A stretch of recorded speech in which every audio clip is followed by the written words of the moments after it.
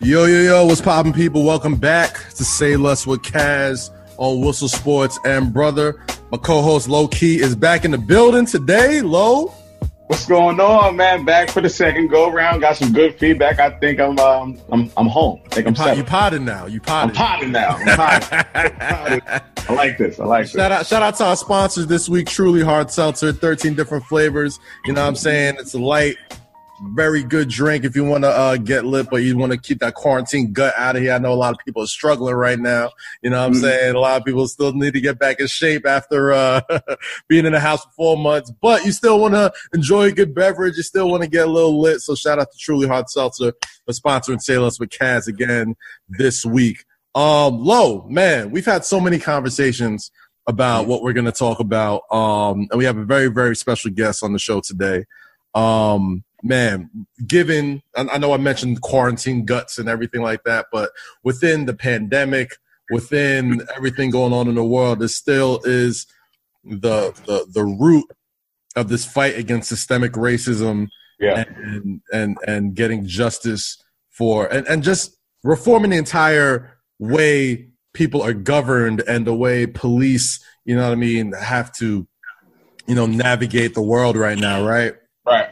So our guest today, man, is an incredible person, and I feel like we're going to learn a lot. I feel like it's going to be a great conversation to have because I feel like just so many people just don't understand. Like, people feel like when we're talking about, it's not just one bad cop. It's not just one thing. It's not just one messed up court system. Like, it's an entire system that's built to, pretty much ensure what slavery is today. You know what I'm saying? Like, it's a crazy way to think about it, but the man that I have on the show today is somebody who I think has shed a lot of light on things. And what really shows you, like, okay, people can go through things, do their bid, and come out, you know what I mean, like, as not just good, like, not just incredibly well-off citizens, but people of influence, people that could, really make differences in the world. And, So I have the one and only Corey Jacobs on the show today. He is the co-founder of the Buried Alive program. He is the senior advisor to Diddy, and he is somebody whose story has resonated with so many people throughout his life. You know what I'm saying? And Corey, before we get into all that, I just want to know, man, like, how you feeling right now? I know, given everything, we got quarantine going on. We got people protesting in the streets. We got all this type of stuff. How's your mental holding up, black man? How are you feeling right now? Absolutely amazing. After all I went through, even despite, the pandemic and everything, and I know a lot of people hit me up. They'd be like, yo, I'm on lock in. They're going crazy. But, I spent 18 years locked in. I spent 18 years with a life sentence over your head. And, no daughters to kiss, no significant other to put the arms around, no dog to feed, no home-cooked meals, you know what I'm saying? So with being able to be here with the home-cooked meals, being able to walk down the street and being able to sit in my living room and even be here on the Zoom with you, it's just a blessing. Like, everything is a blessing. And that's what kind of like got me through my sentence, is just knowing that, people, as hard as it was people out there in the world that had it a little harder. So I look at it like that. I look at like what's going on now with the pandemic, people losing their homes, people losing their jobs. Right. I'm blessed to, to be out here and for real, like, thriving in the pandemic, you know what I'm saying? Because at the end of the day, when I came out, that was my promise to come out here, with full of energy, full of life in order like to fulfill my purpose. Really the reason why they opened them doors. God opened them doors for a reason. And I get up every day grateful and blessed to be here. So to answer your question, I feel amazing. That's great to hear, man. And especially, when it comes to black men and mental health, they try to not just like trap your body. They try to trap your mind when they try to put you through the system. Right. And you mentioned it quickly, but I'm sure once this podcast goes out, they're going to go and Google Corey Jacobs and Google the story and look at everything. But it's like, 100%. Touched on it really quick. You served 18 years, 16 life sentences. You know what I mean? And yeah. Just hearing that, like I saw the reaction in his face. It's like, brother, you have no idea. Like I could just see it in his face. It's like 16 life sentences is no light work. That's not something everyone comes across. So I can't even imagine the mental state being in that position. Yeah, absolutely. Like when you know, it's the difference between saying like, listen, I got 20 years in prison and I can like kind of like see the light at the end of the tunnel. Like, I'm like, all right, you can tell your kids like, oh man, I'm gonna be there after you graduate high school, man. I'll tell your daughters, daddy is coming home, right? But when you have like 16 life sentences, which is virtually a death sentence, and you don't know when you're gonna come home, you not only don't have any light at the end of the tunnel, but you don't even have a tunnel to look down for hope, right? You know what I mean? So that's it's a much harder pill to swallow, you know, being in prison, knowing that you could possibly never get out, right? So like, you know, just you have to have a certain type of mentality. You have to get up every day, kind of like what gets you up motivated every single day, you know, to believe, you know, that you can one day be free again. And, you know, so when I shake my head, like it's extremely tough, you know, to go through that sentence. And when you talk about mental health, yeah, I mean, you could do 5 years and come out like, yo, totally lost, totally, you know, separated from like technology and you know, oblivious to what's going on. So, you know, you can imagine 18 years, what was going on, you know, in 99 and what's going on now. You know, and I just think a lot of it has to do like what you're doing while you're under them circumstances, right? You know, for me, I knew they was trying to wash me up. I knew like the system was created not to rehabilitate, you know, the individuals that's coming in there, right? So I had to rehabilitate myself, right? I had to make sure I got up every day, that I worked out, that I kept feeding my mind, I kept learning, I kept taking classes, so that when I get out, which I knew I was going to get out, because I knew that my hand didn't call for dying in prison. I didn't do anything. It was my first offense. There was no violence in the case. There was even no drugs seized, and I got 16 life sentences. I'm like, yo, hold on. I got up every day. Like, how does that even happen, man? Like, I feel like people hear that and they'll see it in like movies and TV shows, but like, you're a real person that this happened to. Like, nobody was hurt. There was no drugs seized on you. Like, zero. There was, you know what I mean? It was just people's testimony saying that you did it. Because at the end of the day, like with the crack laws, at that particular time, if you had one key of crack, let's say, that they never found, right, they will make that 100 keys of crack right there. So right there, and it only takes a key and a half of crack that somebody said they had, that you had, right, to get a life sentence. So for me, there was no drugs, there was no evidence, there was no pictures, there was no things of that nature. So, you know, they have to kind of throw all of these counts at you, hoping one would stick, right?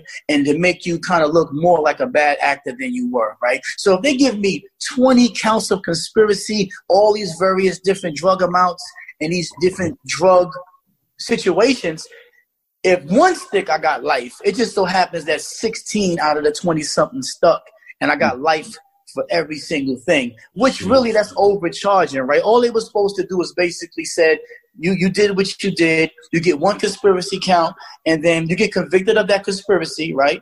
Which is unfair that the jury doesn't rule on the amount of drugs that it went through the judge and the prosecutor. Right. And then you get one conspiracy. So whenever these amendments was coming out and there was like new laws coming out where people was going from life to 20, yeah, I would have been home.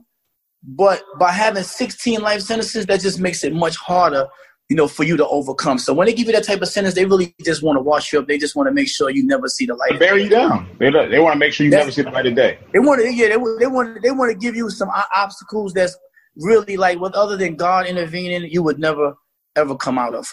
Well, I mean, I'm assuming that's where the term "buried alive" came from, because buried alive. It feels like this system and this government, when, you know, I'm just doing the math in my head. The war on drugs time is when all this was, I'm assuming, was going down. Yeah, absolutely. As soon as they see anybody with anything, they're like, we're throwing him away. Even if we can't kill him physically, we're going to kill him mentally and throw him into, you know, this box and hope that he cracks. But let's fast forward to 2016, you know what I mean? Whereas, you know, you got the 44th president of the United States, Barack Obama, you know, advocating and granting you a pardonship.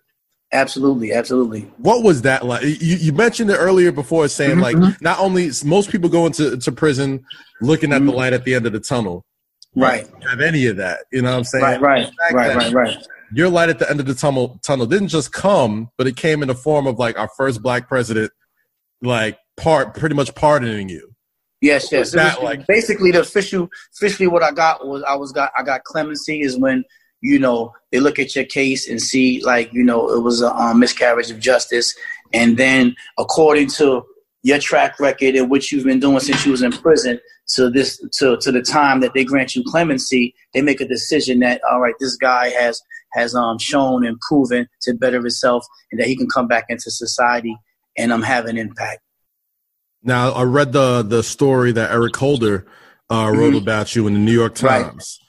And which that was big. That was a shout out to Eric Holder, man. I love him for that, for being courageous enough to write an article, an op-ed, which he doesn't even do as the Attorney General. You know, highlighting my case. That was a game changer. I was about to ask you, like, was that a turning point for your situation, or was that like one of the pivotal moments for your situation? Yeah, it was one of the turning point of my situation. It was when I got started getting represented by a young black attorney named Brittany K. Barnett. That's when everything turned. You know what I'm saying? That's when everything turned. You know, for years and years, we've probably paid hundreds of thousands of dollars in lawyers fighting, you know, and getting no results. You know, and even at the time when President Obama was in, some of the best lawyers said there was nothing they can do for me, that I probably would end up dying in prison due to my circumstances, right? And it was this young black attorney who begged to differ, right? Came into my case after having already had a little success getting clemency for Sharonda Jones. Mm-hmm. She was kind enough to take my case because she seen it was wrong. We had about 10 months to between the time she took my case and the president was going out of office, and she had the courage, you know, to sacrifice her career by leaving her job, right, to go on a mission to not only get me out of prison but get scores of other individuals out as well. And she told me that, listen, I promise you, after she resigned from her job, that I'm going to get you out. And in 2016, December 19th, she made good on that promise, and I got clemency from President Obama. So that's a shout out to Brittany, who was also, along with Sharonda, who was her first client. We're co-founded the Buried Alive Project. You know, before I got out, we kind of like talked about what can we do, right, to impact this space, you know, once I come out, you know, and I always felt like I was buried alive, right? I always felt like I was being suffocated by this sentence. And that's kind of like one of the worst deaths, like maybe fire or somebody putting you in a hole and then throwing dirt on you and then leaving, and you know they left, right? So you're just like, and you know, you're suffocating for all of these years, you know what I'm saying? So like, you know, I remember praying, and I was like, please, God, just open these doors. You know that I will do everything you need me to do. I'll be so great. You will smile on me for all the good work that I'm doing when I get out. Like, you know my heart, right? And those doors open, right? Those doors open, and I thought it was just quite natural and like credible for me to like embark on a project that will reach back in and get some of our men and women we left behind, you know, when we got that gift, right? To be able to give that gift to others. And that's what Buried Alive has been able to do, right? So today we're at like, you know, 53 lives saved. We have 53 lives saved and counting, right? And it's due to the hard work of the lawyers. I mean, I got to give, you know, all the praise, of course, to the higher power, but also to Brittany and my angel. You know, that's another lawyer that works with us, right? They're just incredible black women, man, they aren't afraid, you know, and they believe in freedom, right? So, you know, so it's just an honor to be able to be, you know, have co-founded this project and be able to do some of the work that we're doing, you know, to get our people back out here in the world, especially at a time, you know, where, you know, these topics are like at the forefront, you know, of our consciousness. Like, we know now, before when I was fighting, you know, people really was feeling like, man, you had to do something more than try to get you some money. I feel like that's always people's thoughts. The thought process always goes like, oh, you must have done something. There must have been something else. It must have been something else. But like, nah, man, like you had these incredibly strong Black women by your side that weren't 100%. Just, you know, probably didn't just see someone that they loved in you, but saw like, listen, like they also had the avenues to make it happen. Right. You know what I'm saying? Yeah, but you gotta remember also my attorney that ended up taking my case, she was a corporate attorney. She wasn't even a criminal attorney, but she took my case. She was getting hundreds of thousands of dollars a year when she resigned from her job to take on, you know, these cases and to free our people. So it's that type of sacrifice that you rarely see people make when they sacrifice their pockets, you know what I'm saying, in order to do the work that needs to be done, right? And I think one of the reasons why she was successful is because she wasn't a criminal attorney. Like when you're a criminal attorney, you go to school, they teach you certain things, there's certain traditions you go by, there's a certain way to fight, right? And then a lot of times your money, you know what I'm saying, you know, has to do with how you interact with the judges, the prosecutors. You don't want to muddy those waters. You don't want to mess up those relationships. Right. For her, she was getting money. She's not caring. All she cares about is freeing a young brother, you know, say who could come out here and be an asset to society from the clutches of this the system. Yeah, the system. You know, it's like, you know, like it's so many. You know what I'm saying? There's so many words. Right. You know what I'm saying? Like, yeah. There's any adjectives you can add to it. It's like, you know, it's like, do I hit him with the... You want to lean in? You want to lean in? Nah, I don't know if I want to lean in. Are they ready for the high explosives? You know what I'm saying? Right. You feel me? So when it comes to the Buried Alive Project, you saved 53 lives, man. Yes, 53 lives, yes. So many people, you know, the one thing that always sticks out with the prison system, especially in this country, is the disproportionate, you know, ways that white people have their justice system and Black people and brown people have their justice system. All right. Yeah, absolutely. As somebody on the front lines who sees this every day, who has dedicated their life to it, you absolutely. Know what I'm saying? Like, what do you see as far as like the way race plays into certain people getting sentences and going to jail and how they come out and how our people go to jail? Right. Well, I could just, you know, to use my situation as an example, right? On my case, there was a number of white people on my case, you know, who was engaging in illegal activity, right? And you had a number of Black people as well, right? All of the Black people that was on my case, like that was hustling a little bit, that was engaging in illegal activity, they all got life sentences. And when they agreed to cooperate, that's the only time they cut their sentences. All of the white people who got caught up into the conspiracy, all of them got immunity right off the top. None of them got life sentences, and they have to work their way back. You know what I'm saying? So just in that alone, like, you know what I'm saying? And when you go to trial... So just so people are clear on immunity, that's basically when they're saying, like, we'll get the information out of you and we're not using it against you. Like, you won't... Yeah, we're not using it against you. You're not going to jail. You're not even getting charged. You're getting immunity, you know what I'm saying, from this situation, and you can go on and live your life, right? But the Black people, they're going to prison. You're giving them life in prison, and then you're scaring them to death, you know, with life imprisonment, that you're kind of like forcing them to choose their life over yours, right?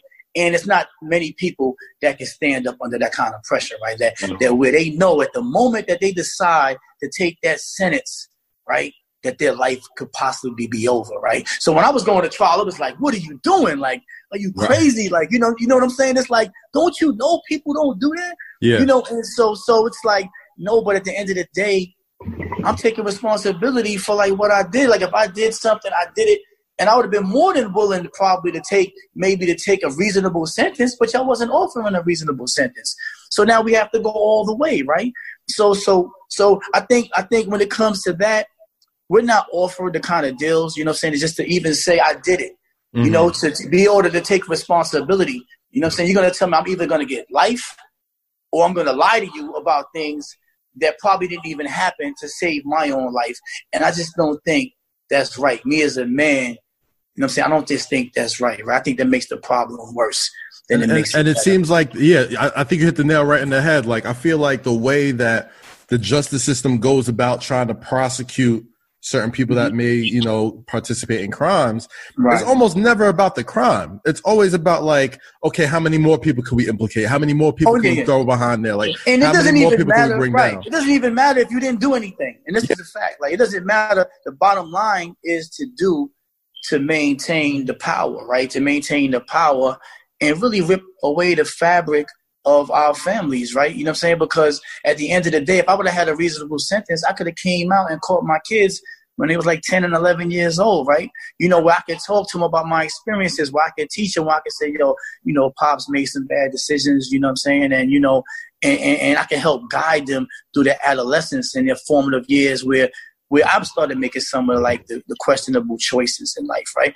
So at the end of the day, you know, it just kills the spirit of your kids. You know, my kids knowing or not knowing if they'll ever see their father again. So now they have to move on with their life. Instead of supporting me, instead of everybody gathering around me, it's kind of like hard to process. You know, they don't even know. They're like, did Daddy really do something? Like, they're in school. They're like, America wouldn't do that. Like, it's not fair. They're innocent. They're like they're innocent. They're oblivious to what the system is designed to do to people of color. So they're looking like, well, my dad is a great man, and he takes care of me, and he loves me, and he loves my family. And they're looking like, what the hell? Like, what is? Yeah, you had to. There's no way that you have life in prison and you didn't do something a little more than what you're telling me. It just doesn't. It doesn't register. It doesn't add up. And I feel like now more than ever, which is why I'm so glad you're on the show, and I'm so glad you could tell the story about Buried Alive and everything. Now more than ever, we finally got America's ear. Like, yo, this is what's been happening forever. And it's not even like, granted, you've already served 18 years. You've already been told, like, you know, even if you're not just you, but people who either go to jail and were eventually found out they didn't do it. It doesn't matter. This thing is stuck with you. This thing follows you for the rest of your life. Oh, yeah. You know, right, 100%. So when it comes to this, I'm thinking, all right, well, now that we have every America's ear, what more can we do? Like, what more can we say to let people know just how prevalent this is in the community? I feel like right now, once you know, granted, once George Floyd happened and Ahmaud Arbery and Breonna Taylor and all these cases started coming to the national light, I feel like the message has sort of gotten muddled within the weeks. It's like, yo, we just, you mentioned it. It's like, yo, I'll take responsibility for what I've done if this justice system was fair. You know, and it didn't seem, and for the longest time, for people that look like us, it's never felt like it's been fair. And that's all that we initially, I mean, that's what I thought when we were protesting, that we wanted when people commit crimes to pay for those crimes. Like, that's all we wanted. Like, I don't care about, I mean, granted, I love the symbolism. I don't care about Black Lives Matter being painted on streets. I don't care about all these extra things and hiring black people in certain communities. Like, I don't care about none of that. All I care about is like, yo, when people in positions of power commit crimes, they should be held up to the same standards as everybody else. And if you're not going to do that, you got to dismantle the whole thing and start from scratch. And be like, listen, there's no way that this is going to continue happening, because every time it happens, everybody's either going to protest or we're going to riot and things are going to get broken. And it's now we're at the point where, okay, we have people like yourself who have lived the system. And even once you get out of it, granted, you're in an extraordinary situation. Absolutely. Not as many people are as fortunate as you to come out of prison and have the opportunities that you've had to have a Buried Alive program, to be the senior advisor to Diddy and be in his ear and create so many things culturally to help further our people. Right. You're in like the 1% of that people. Like 99% of other folks, they get brought out of jail. They're thrown back on the street. And even when you're trying to do good, you're a convicted felon, so you can't get loans. You can't get your credit score. You don't have any credit. You can't own a business. Housing, like you can't loans. Do nothing. Like you're still buried alive even when you're out of jail. Yeah. So even when like you had these loans that was given out, right? You have a lot of individuals. The small business loans. The small business loans, right? Which we kind of like, you know, with my fair share to try to tackle a little something. But what we couldn't tackle is the fact that certain individuals that were still on probation who had businesses that was out here with 20 employees and actually contributing tax money, they couldn't get a loan to sustain their businesses. You know what I'm saying? So you're out here, you're paying taxes. You know, we're most likely the ones who will have to be the entrepreneurs, right? Because of the difficulties getting jobs, because of the difficulties like getting housing because you had a drug conviction and all these various things, right? And I'm so proud to say, man, I'm off the paper, man. I got off the paper about a week and some change ago. And congratulations on that, man. Yeah, congratulations. Appreciate that. Like, I had 5 years supervised release even after I got the clemency. Wow. You know what I'm saying? And I was able to get off after 18 months. We petitioned the courts. But just think about this. When I went to petition to judge, the lawyers I had that was going to file the paperwork, they was like, oh, man, look, this judge doesn't do that, man. He doesn't cut people loose early. I don't even suggest you even make an attempt, you know, to shoot at him. And I'm like, what? You know, for my whole bid, they're always telling you, you're not, you know, why are you fighting so hard? Like, it's going to be hard. This is the feds. Man, we shot my lawyer, who was Brittany. She went in. She did it pro bono herself, found a lawyer in Virginia to go through. And in 2 weeks, they came back and said, Corey Jacobs, have a great life. You're off. But if I would have listened to them, if I would have listened to the naysayers, then I would have been discouraged. I'd have been felt hopeless. And that's what's happening. You just gave up. I would have gave up. Right. Yeah. So that's what I would have to say if I would say something to people. Right. You know, a lot of people, you know, a lot of lawyers, a lot of people that people will respect as great thinkers would have said that, you know, I would never see the light of day, you know, and I felt like that wasn't like that was going to be my reality. And I just never gave up. Right. So, you know, if the power of belief is strong, you know, the power of faith, you might not be able to see it, but if you can dream it in your mind, you know what I mean? You can accomplish it. And that's the kind of how I seen things. And I know with just that believing cold-heartedly in anything, whether you're trying to start a business or you're trying to do something in life, you know, if you believe it cold-heartedly and put those intentions in the air, you can accomplish it. Now, Corey, I want to go ahead, Lo. I want to ask real quick. You know, you said 53 cases that you helped resolve were buried alive. Yes. I want to ask you, you know, you being in this, you know, tumultuous situation, you know, life-altering situation, what does that do for you and your organization that you can help alter those lives, knowing what you've been through, knowing the light that you didn't see at the end of the tunnel? What does that do for you personally to help these young, you know, black men and women get through that kind of struggle, that they're not promised a light at the end of the tunnel? They're not promised an opportunity. What does that do for you? 100%. I mean, it's an incredible feeling. You know, it adds purpose to my life. You know what I'm saying? It's an incredible feeling to know, you know, that every time, you know, somebody is free with freedom out of the clutches of the system, you know what I mean? It's no different than, you know, when a slave was freed way back in the day and they finally got them from all the way in Louisiana and got them wherever and they're free. That's that same feeling for me, right? It's that same feeling, like knowing that I can be out here. And there's a lot of ways to that you can fight for freedom other than just emotions. One of my main things that I feel is a fight against what's going on is changing the narrative. Like you said, I'm like the 1%, if less than 1% of the people that will come out in a position, but there's a reason why I'm in this position, right? So I come out, I'm in this position, a hell of a position over here where I've been able to learn a tremendous amount about what's going on, about what's, learning about business and everything that's happening back in the culture. And I went through that whole learning curve.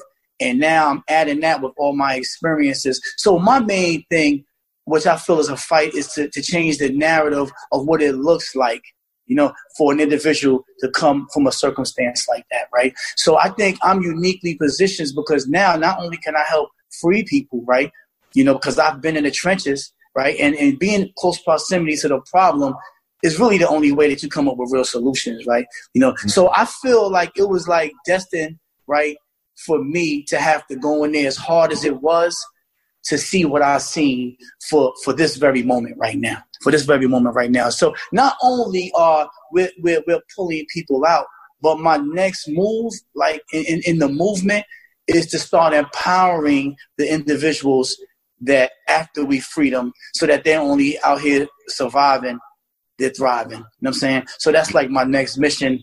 And I have a whole push, which we can circle back on that, and I'm sure that y'all will find incredible. Yeah, Corey, let's expand on that, because I mean, I know a lot of people on parole.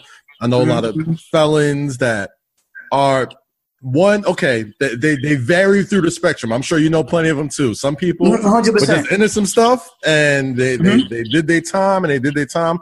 Other people were just in unfortunate situations, and now but at the end of the day, they're all trying to get back reacclimated into society, into the real world. And you said your next endeavor is to make sure that those people are taken care of as well. And that, like, you can't, if this is America and if this is what this country was founded upon, whether it's like, truth and justice, and whether you do the crime, you do the time, once the time is done, it should be done. And, we've seen it a lot in hip hop right now. We've seen Meek Mill be a huge advocate for that. We've seen, Puff has always been a huge advocate for that. You know what I'm saying? Like, what can we tangibly do to help people get reacclimated into the system? Even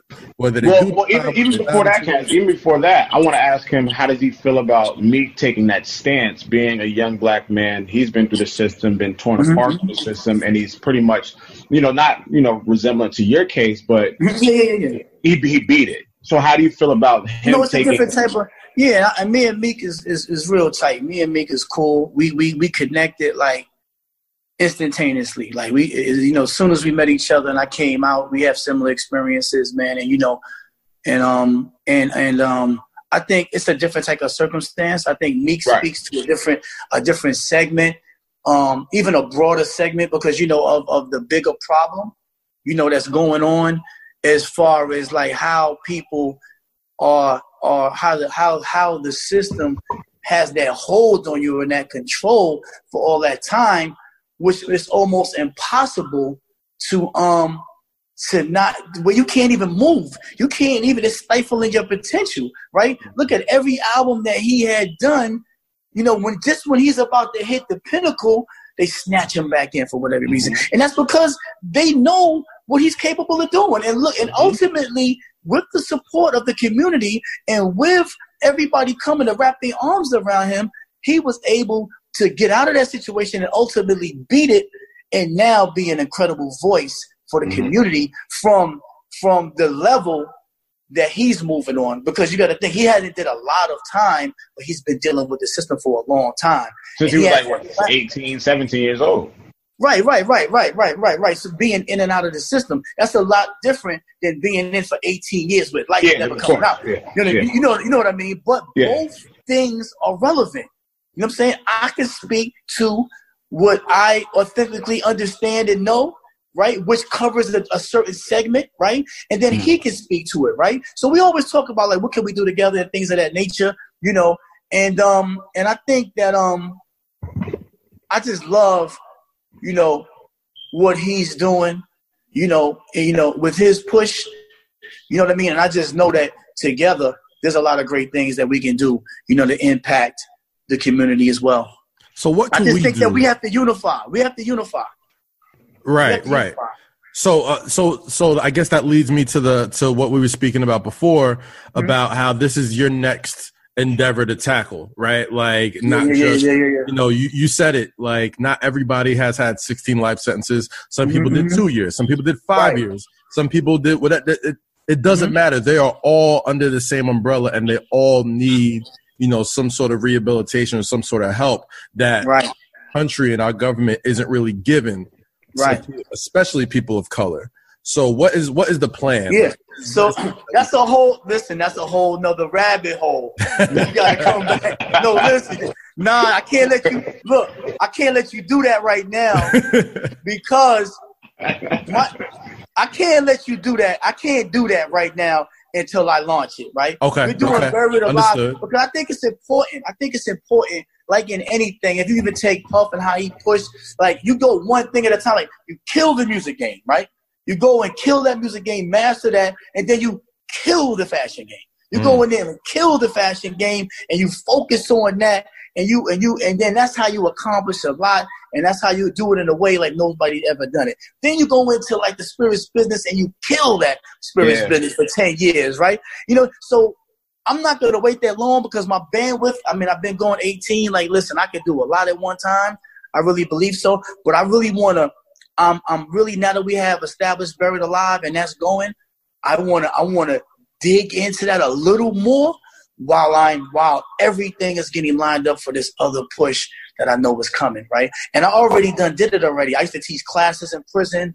I put together various programs, and I know how to present something that will resonate with the youth, right? It has to be attractive. It has to be done in a way, that would catch these kids' attention. And you gotta kind of teach without preach. You gotta. Oh shit, we lost him. Oh, you gotta speak the language of. You gotta speak the language. Yeah, and I think that's what Puff does, explicitly well. He knows how to speak the language, whatever, if it's spirits, if it's fashion, if it's music. Even when he did Vote or Die, he was speaking out the language. And I think 100%. That's what he does well. And I think from what I'm getting from you is I think you're latching on to that, or you understand that message of speaking to us, which a lot of people don't know how to do.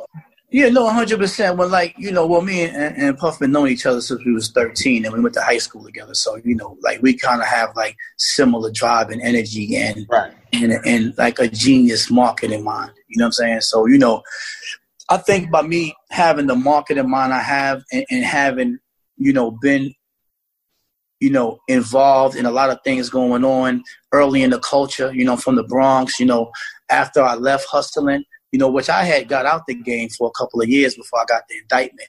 I really dug into the music business, and I really dug into how to really monetize the culture and getting involved in merchandising and music and artists and every kind of way you can monetize, what the culture has to offer, right? It was a whole new push going in the 90s.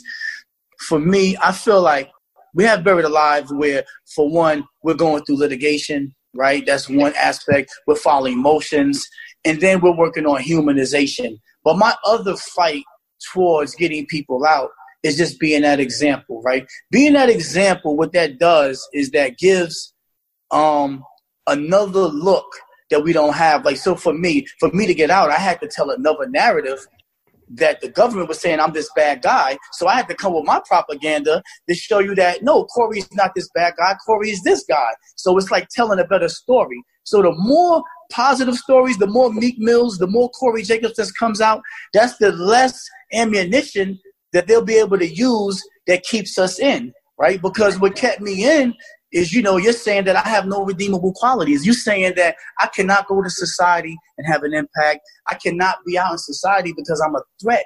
So my job now is to come out and show you all of that is wrong, right? So to show you that how I do business, how I'm affecting the kids, how I'm doing the Buried Alive project, how I'm supporting individuals when they come out of prison, and how I'm helping to change the mind state.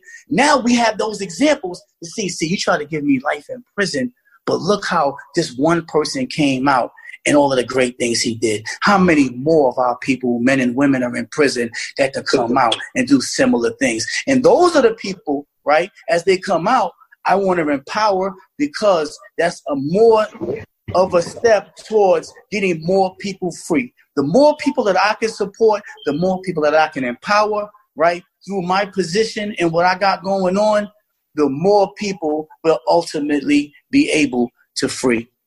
And the root of everything that you just said, and the root of, you being this, incredible human being with a mindset that's immaculate, with a drive that's insane. The root of it is you made a bad decision. Absolutely. That's literally the root of all of this. You made a bad decision, which we all make, no matter what color we are, no matter what race we're in, no matter what class we're in. We all make bad decisions. Absolutely. It just seems like the people of color that make those bad decisions suffer the most. 100%. You're 100% right. And on top of that, it feels like a lot of those bad decisions are based on societal situations. if you didn't need to hustle, you probably wouldn't. You've already proved since being out and even before you went in that you have a brilliant marketing mind, that you've had opportunities to use the mind that you used for hustling to create all these cultural staples and be, at the pulse of so many things going on that we all consume and that we're all fans of and that we all love. We've seen this quote millions of times this year, probably more than ever. I wish people loved Black people as much as they love Black culture. And you're somebody who contributes to Black culture and is a Black person. And on top of that, you're using your outlet and the opportunities you've been given to help other people that may not be as fortunate as you. So I'd like to give you this time to let people know what exactly it is that you're interested in. Like, what else are you, as far as like your marketing mind, your music mind, your cultural mind, like your Puff senior advisor, like you're in the room with everything. You know what I'm saying? Right. Personally, Corey, I want to know, I'm interested in just knowing like what's next for you? Like, what are you looking at? What is something that has got your attention as far as like putting your efforts behind that doesn't have to do with the Bird Alive program? Maybe in the entertainment music world. Right. Well, I have a few things going on. One of the things that's imminent that I'm doing right now because these issues are at hand, I started representing this artist called Yellow Pain, right? His name is Yellow Pain. He got a song called My Vote Don't Count, right? Which is millions of views over Facebook, YouTube, TikTok, and all these various things, right? This is the type of artist that the world needs, right? I started representing this particular individual. I started representing Yellow Pain around March, right? This was before the pandemic, before everything started happening with the protesting. And in my mind, I seen his content, and I seen the issues that he spoke on. And I said, like, this is the type of content that the world needs, right? And maybe a few people might be like, I don't know, man. It's like everybody's talking about this and they're talking about that. I don't know if that'll win. I'm like, I always like a futuristic thinker. Like I was never the type of person that like tried to jump into what was cool. And I think what I garnered from like being incarcerated and coming out here is that I have just a clear mind, and I kind of have like a child's mind, right? I'm very open, I'm saying? I'm very open to possibilities. And after a lot of people has been out here and moving and shaking and doing their thing, sometimes you can like lose your way, right? You can like get stuck, in the rat race of doing what everybody's doing and what these corporations are pushing you to do just to get the dollar. For me, I just seen an individual who had content that the world need, whose music can live on past this little cycle of whatever's going on, right? So the song was amazing. My Vote Don't Count. We just did a remix with 7th Streeter. We got everybody in the car. We're just on the phone with 9 radio stations this morning. They already started playing it on the radio. We speaking of Michelle Obama's team reached out and we was, gonna do something with them, maybe create a portal inside of their movement. MTV reached out. You got spoke to BET, what I'm saying? Everybody. And he shot a video for La Palooza on Saturday, which was just amazing video, which is gonna, be pushing. He went from My Vote Don't Count to My Vote Will Count. And I kind of like think, he was explaining how when he came up, he didn't feel like his vote mattered, right? He didn't feel like his mates from Dayton, Ohio, his it felt like, if anybody in his community voted, that he never really seen any change. And I think that's why the song exploded, because it really tapped into what people are thinking. So now we're going from like My Vote Don't Count, after you now educated the kids and educated even adults about the process, things that they didn't know. And now we're going to My Vote Will Count. We're going to just, so where My Vote Will Count is an incredible logo with the fist up in the air.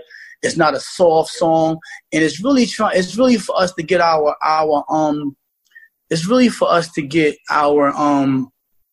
to focus our vote, to use our power, and start going at other elections besides the presidency, right? Right. So that's what I feel like. I feel like when we hear, I used to think the same way when I was younger. The only person I ever voted for was Barack Obama. Only person I ever voted for.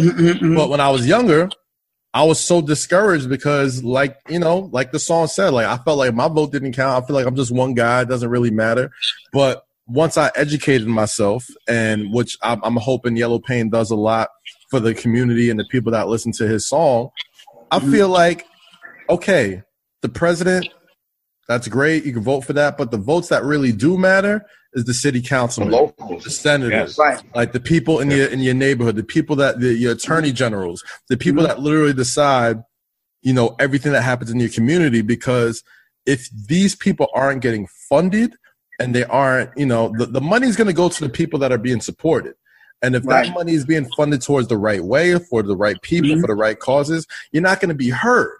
You know what I'm saying? Like, if you're not getting, if you're voting for your city councilman and he is big on legalizing marijuana so we can get some tax dollars and we can get some black people out of jail who've been sitting in jail for years because they had like an eighth on them or something, right?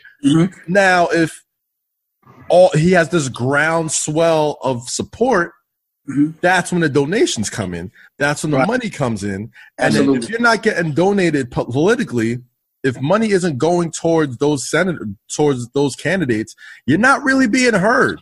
So that's why I'm saying, like, your vote you may feel like your vote doesn't count when it comes to the presidency, because at the end of the day, there's electoral colleges and all these other things that happen that end up really making more of a deal than it should. But you have these people that are literally in your own backyard that you can make a difference towards, and that your president listens to those people. You know what I'm saying? Right. Like, if your president ends up coming to New York and it's a Democratic city, you see how Trump's talking about Cuomo and talking about the mayor of Chicago and all these people, because they didn't support Trump. They wasn't really messing with him. So it's like, Trump has his base. And if you're not his base, he's not gonna approach you. So you have to make sure that base changes, and then you put somebody in power that answers to that base. So and to add to that, to Corey and the cast, it's also about filling out the census, so they know where you are, they know who you represent, and they know your area. If you don't fill out a census, they don't give a fuck about you. It's like you're not accepted. And so that's also a big thing. The census and the local voting. Absolutely. And at the end of the performance he did for Lollapalooza, he talks about that. He tells the individuals to fill out their census and to go vote, right? And to exercise your right to vote. And just be more aware and educated on all of these different areas and all these different elections that matter to your community. And I just think we need to do better at that. I think we need to message that more. We need to learn about all of these different districts and educate our kids more, starting earlier, right? And so that when they do become voting age, they're able to make these right decisions, that they're aware. So that's really one of the things that I'm super excited about, to be able to come out, right, and actually support a message like this, which can also lead to better policies, which can also lead to freeing more people, right? So for me, like, everything that I do, right, has to kind of like fit within my why. You know what I'm saying? So like my purpose in life. So if I'm doing Buried Alive, or if an opportunity comes for an artist, I'm gonna like mess with an artist like Yellow Pain, because it fits into the why. It fits into the bigger part of the mission. It's the jigsaw puzzle piece that goes in the puzzle. Right, so that's kind of like my why and my purpose. Like if I'm going north, my compass says I'm going north, and this is what I'm about. When things start coming to me that doesn't fit the why, like, I just don't engage in it. Right. And we're in the times where it's the pandemics, a lot of things, and people got to do what they got to do to get money.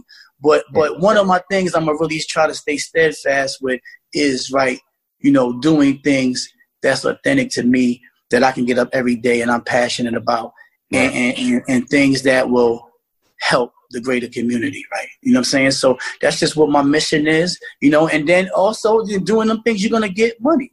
You know what I'm saying? So, like, reason why I really didn't go crazy, I haven't gone to that second phase with helping the individuals on the transition, which I have done some things on one-offs, right? But why I haven't put that big vision out there is because we got to get to the bag. You know what I'm saying? We got to get to the bag. And I'm not into begging. You know what I'm saying? So I'm not into begging. If I got to go get the bag to fund and do what I got to do to get it where it need to be, and then get the various sponsorships, because when you rely on other money, now you allow them to control what it is being said, right? Yeah. So how I feel like, even with Buried Alive or different things like that, we can't let them control the narrative. If we take too much money or we take money from the wrong people, then we lose control of the narrative. You know what I'm saying? I think where I come in at, and one of the keys is perspective and how to present things in the way it needs to be perspected. You know what I'm saying? So that's the things that we got to be careful about, and that's why I haven't dropped the other thing. So it's important to be successful. I could have easily told my story. I could have told my story about what happened in the 90s, everything that's going on, and this, that, and the other, but that's not the narrative I want to tell. Like, I want to have gone through what I've gone through. I want to have overcame it, right? I want to have got back into society, got back on my feet, thriving and successful, and then we connect the dots backwards on how this individual got to where he's at.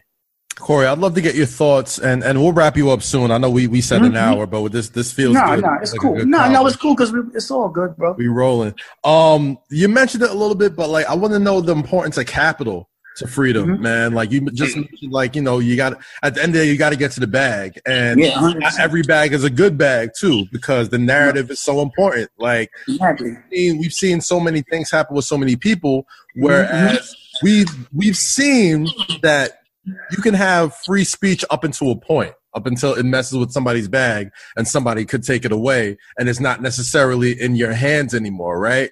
So absolutely, how important is it? I mean, granted, we hear Jay-Z talk, financial freedom is my only hope, and that's a very true thing, but financial freedom the right way, as far as like not taking money from people that may not have your best interests at heart, because at the end of the day, the narrative could dictate where that money goes and to what cause. Talk to me. You stop being free, because I'm all about being free, and that's true freedom. If you feel compelled that you, for one, can't say something, or you can't actually follow through with an idea or a vision that you got because somebody gave you some money, then you're not free, right? You know what I'm saying? So it's important, and they say it all the time, for us to own our own platforms, right? To be owning the platforms where we're presenting the information, so that we can tell our people the truth. You know what I'm saying? We can tell our people the truth. So it's important to have capital, right? So we can buy our homes, so we can get control of the narrative. For me, the most important thing is to control the narrative. For me, after doing 18 years in prison, having 16 life sentences, the last thing I want from anybody, I don't care about what human being it is. It could be a female, it could be this. I do not want anybody's tentacles in me. I don't want anybody controlling anything about what I'm doing. I have no problem playing my position in the big scheme of things, and things like that. But when it comes to me having to go against what I know in my heart is the right thing to do, then that's not freedom. That's facts, Corey Jacobs. Thank you, bro, so much for this conversation, man. And I know we're gonna have.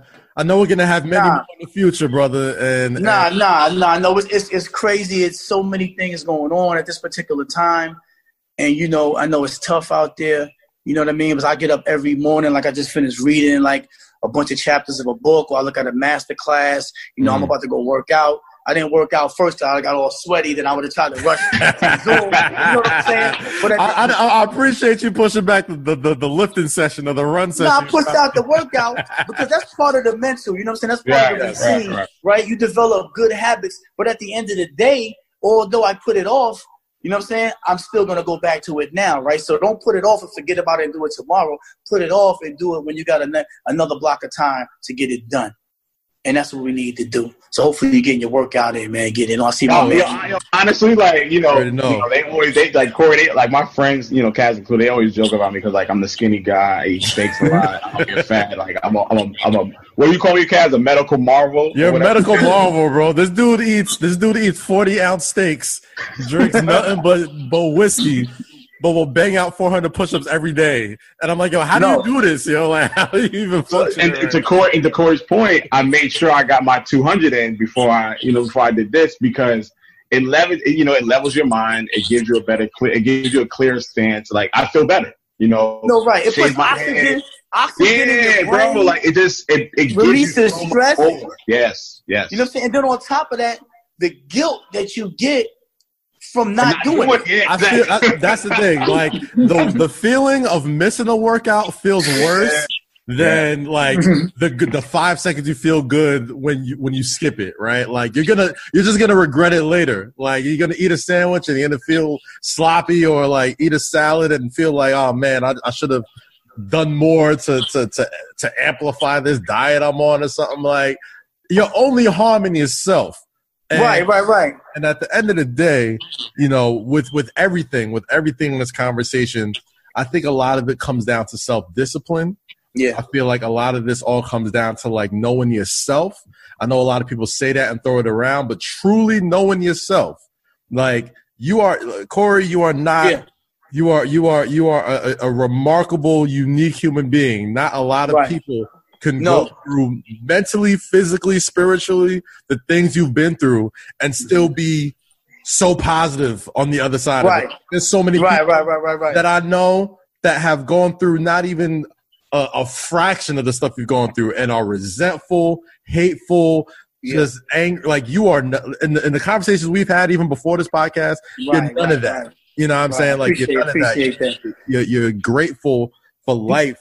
And you know what I think too? Like part of the whole thing with, you know, with the way the system is designed, it's designed to take your humanity, right? To dehumanize you, you know, through every single process. You're being conditioned to when you're going to sleep, when you're going to go here, when you're going to go there. And if you think, right, if you just look at it, right, when George Floyd, when that officer had his knee on George Floyd's neck, right, the boldness of it, right, he knew that he was looking at the world, and the world was watching, and he went on for 8 minutes and change, not even feeling like there was going to be any repercussions for his actions, right?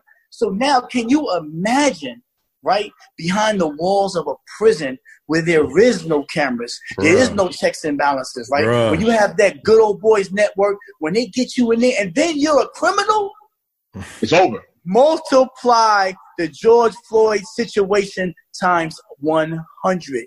Time. That look that you seen in that officer's eyes, just think 100 times more sinister when you look at one of those CO's eyes who are looking at you like you're lesser than a human being. That's you see what I'm saying? It's going on right now as we have this conversation. Right. Yeah. No, exactly. So it's haunting, bro. It's haunting. Yeah, you're in that environment and you have to ward off all of that, and just me knowing that they were trying to take my humanity made me fight even harder for them not to take it. You know what I'm saying? Because the last thing that I wanted to do was overcome a life sentence, which I knew I was going to do, and then get out here and be a shadow of my old self, right? That would have been a real L.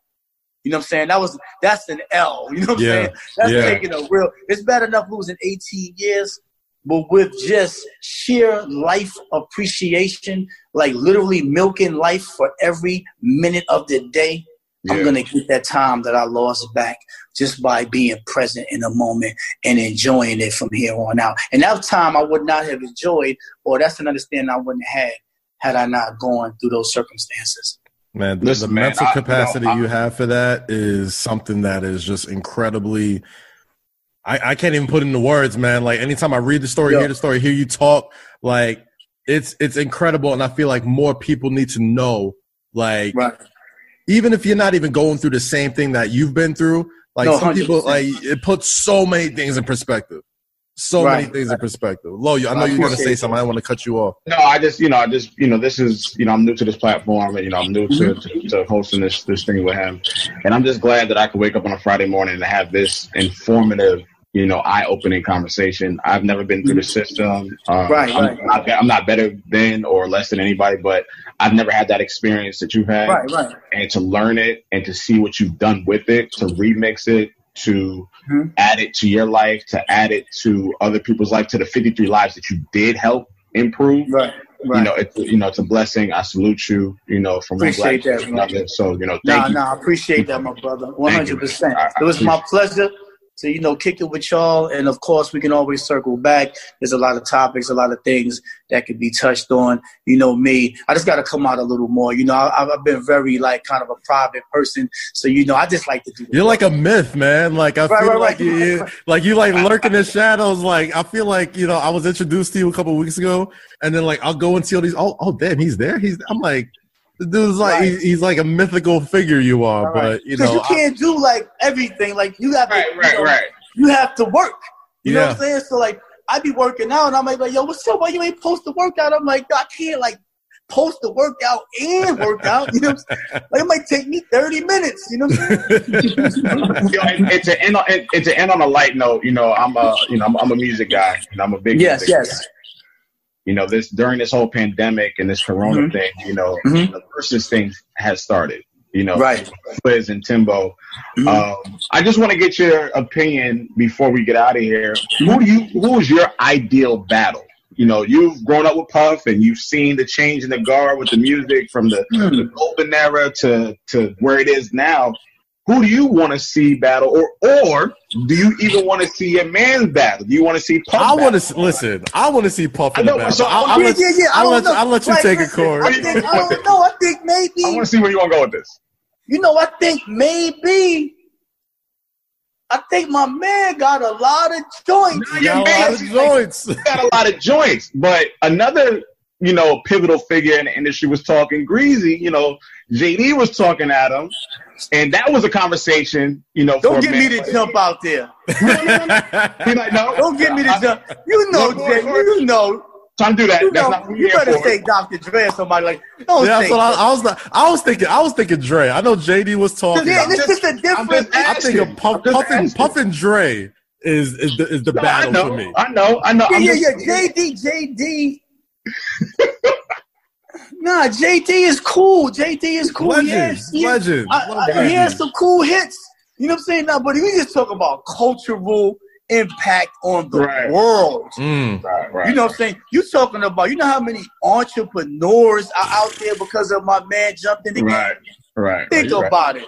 You know No, how I many get it. You know how many entrepreneurs? The billion dollar talking battle. about? The $billion battle. Dre That's versus a Puff. billion.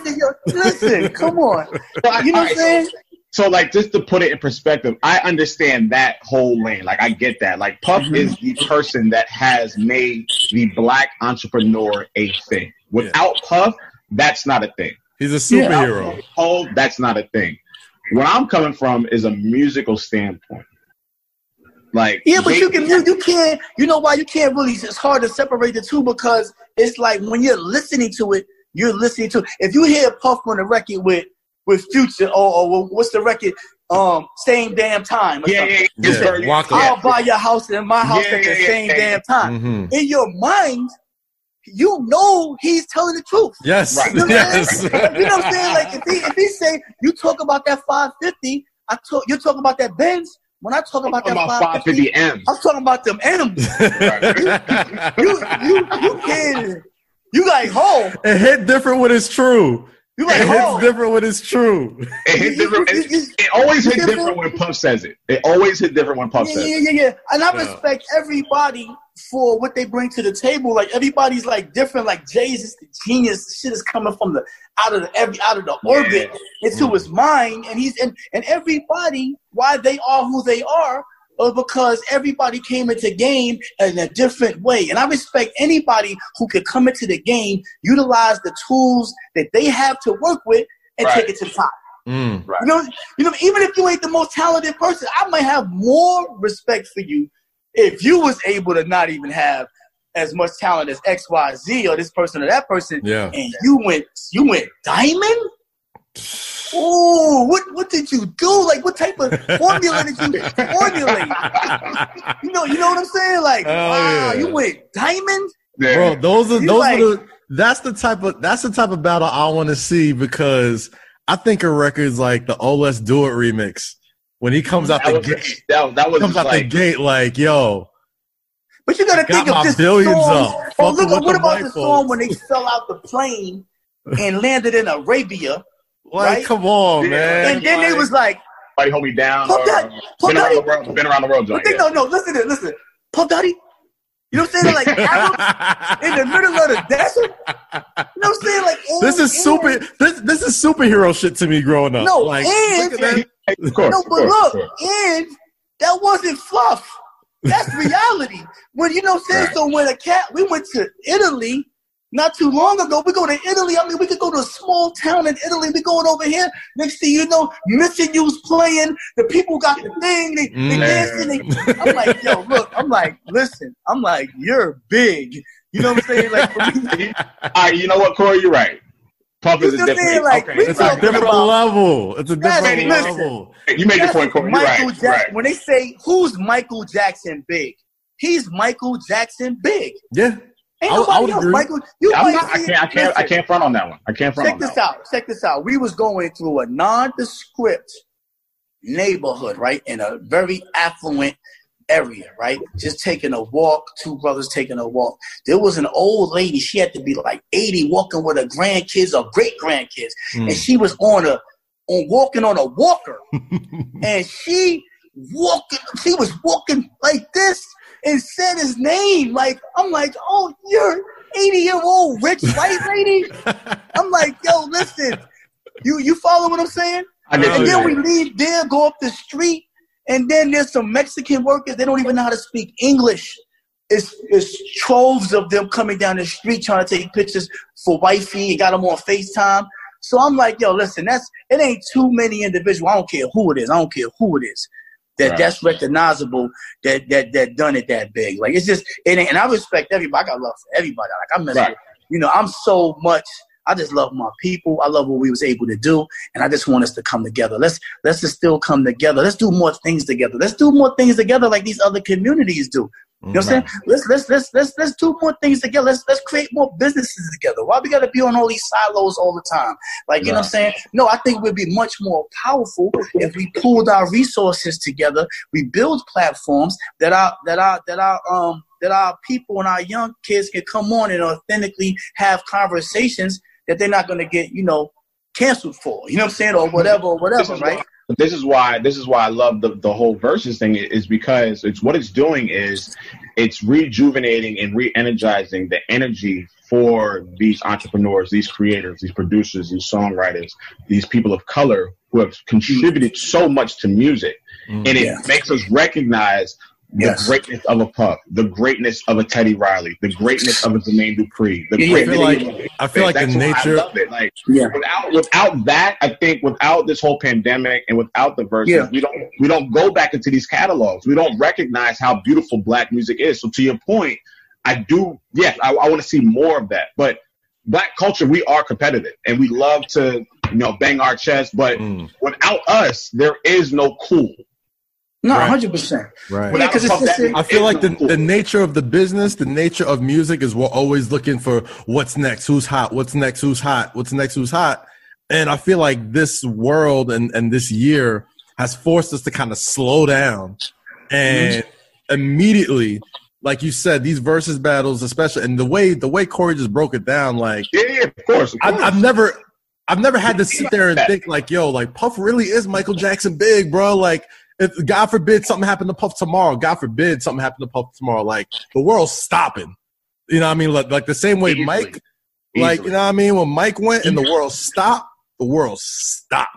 You know what I'm saying? And so much when you're talking about hip hop, when you're talking about showmanship, when you're talking about the artistry, and then you also got to talk. You also got to think about business wise. Business wise, because business wise, right? You got to think of an individual coming into these industries, whether it's fashion, right? Or let's say the spirits industry, right? Going in and kicking these doors in and banging out with the powers that be to get our fair share, right? You know what I'm saying? So the thing is that, we see this, we see that. We don't see that, but we don't see all the courageous conversations and all of the battling and the warring going on, you know what I'm saying, to try to keep our voices heard and not allowing them to stifle our potential. Because best believe, if he could go get fucked in a deal, excuse me, you know what I'm saying? Best believe you could curse, we cool. the people that's coming behind ain't got no chance. Because if you have an individual who has 10 years of success in something, or another 10 years in this, and they still got to wrestle at all, the next people don't have a chance, because he basically did everything he was supposed to do. And he did it the right way. He went and started working for free, right? You know, we working for free. Who's trying to work for free? Who has the vision to say, I'm going to beg you to work for free, right? And then dollar for dollar, throughout 25, 30 years, build your empire, right? Like, who does it that way? Who's done it that way? Nobody in hip hop, I'll tell you that much. Nobody even, somebody period. For free. Like you said, we're competitive. You know what I'm saying? Nobody wants to do that. You know what I'm saying? So anytime that the story, even if that wasn't my man, so even though if I ain't known him since he was 13, at the end of the day, come on, B. You got to respect that. Like this ain't even like no, that's my man type of thing. Like, this is like real. These are real deal facts. You know what I'm saying? If you had your kid and you would tell your kid, you tell your kid if there was a way, you know what I'm saying, for the kid that's sitting somewhere saying, no, take that leap. He took that leap. He was sitting in college. He said, I'm going to take the leap and follow my dreams. And I'm going to follow my dreams the right way. I'm going to show and prove. Then you give me more position. I'm not asking for the position and then try to prove anything. No, I'm going to prove to you, right? And throughout the career, it was proving and proving and proving and proving and proving. And then once you prove, then you should get your rewards. That's just what it is. And that's everybody should study that. We should study the greats. They should definitely study his path. Study great Jay's path, because Jay, man, was immaculate. Oh, man, Jay did it. You know what I'm saying? It's like, ooh. You know what I'm saying? Coming from being a street guy myself, and also like, you know, intellectual, you know what I'm saying? I have a lot of respect for that. You know what I'm saying? So study all our people, our brothers past, study the lessons of history, not just these lessons of history, but the lessons of history throughout time, and then we'll make less mistakes. If I would have knew that before I caught the case, maybe I wouldn't have caught the case. But use my story as a lesson, and maybe y'all, another person won't have to go through what I went through. Well, Corey, man, we've learned so much today. We've gotten some good laughs. We've gotten some good talk. Good, you know what I mean? This is fun, man. This is fun. Nah, 100%. I got to come out and do more. I get a lot of opportunities to speak. Just in general, like I think I said, I might be having my head down, trying to get stuff done. Because I really mean, at the end of the day, man, if I'm not out here, but this helps. I'm not actually doing stuff. People got to know. People got to know, man. People got to see. People got to hear you and feel you. Your story needs to be heard. I'll just say that. Your story needs to be heard, brother. Like, literally. I appreciate that. I appreciate that. So get out more. The more you feel comfortable, keep doing it. But your story definitely needs to be heard. You have a lot to say. It's informative. It's rich. It's genuine. It's authentic. The world needs to see this. So that's I appreciate that. So I'm gonna give y'all. That's another job for y'all. Like, bring them in. Yes, sir.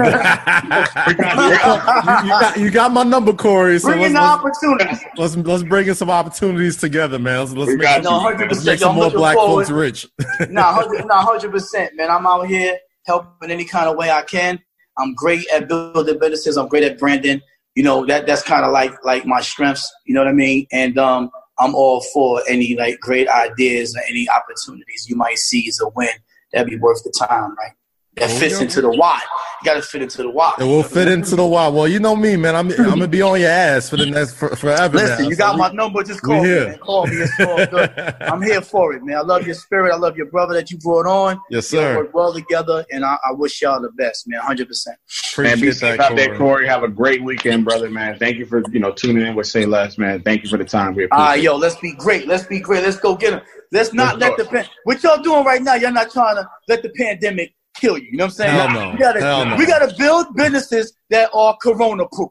Yes, sir. See what I'm saying? Sir. And this is what we doing. I don't care what's going on. We're gonna win because there are people winning. So why not us? Right? Why not? Why not us? Thank you. Right. Much love, bro. Much love, Corey. Thank you so much, man. I appreciate you. Buried alive. Listen, there's nothing more urgent than freedom. Let's go. Yes, sir. Amen. And thank you all for listening to Say Less again. You can tune in each and every week on Whistle Sports and Brother. My co-host Low Key is here. I'm Kaz. Like we say each and every week, stay free, stay safe, and always, always, always say less.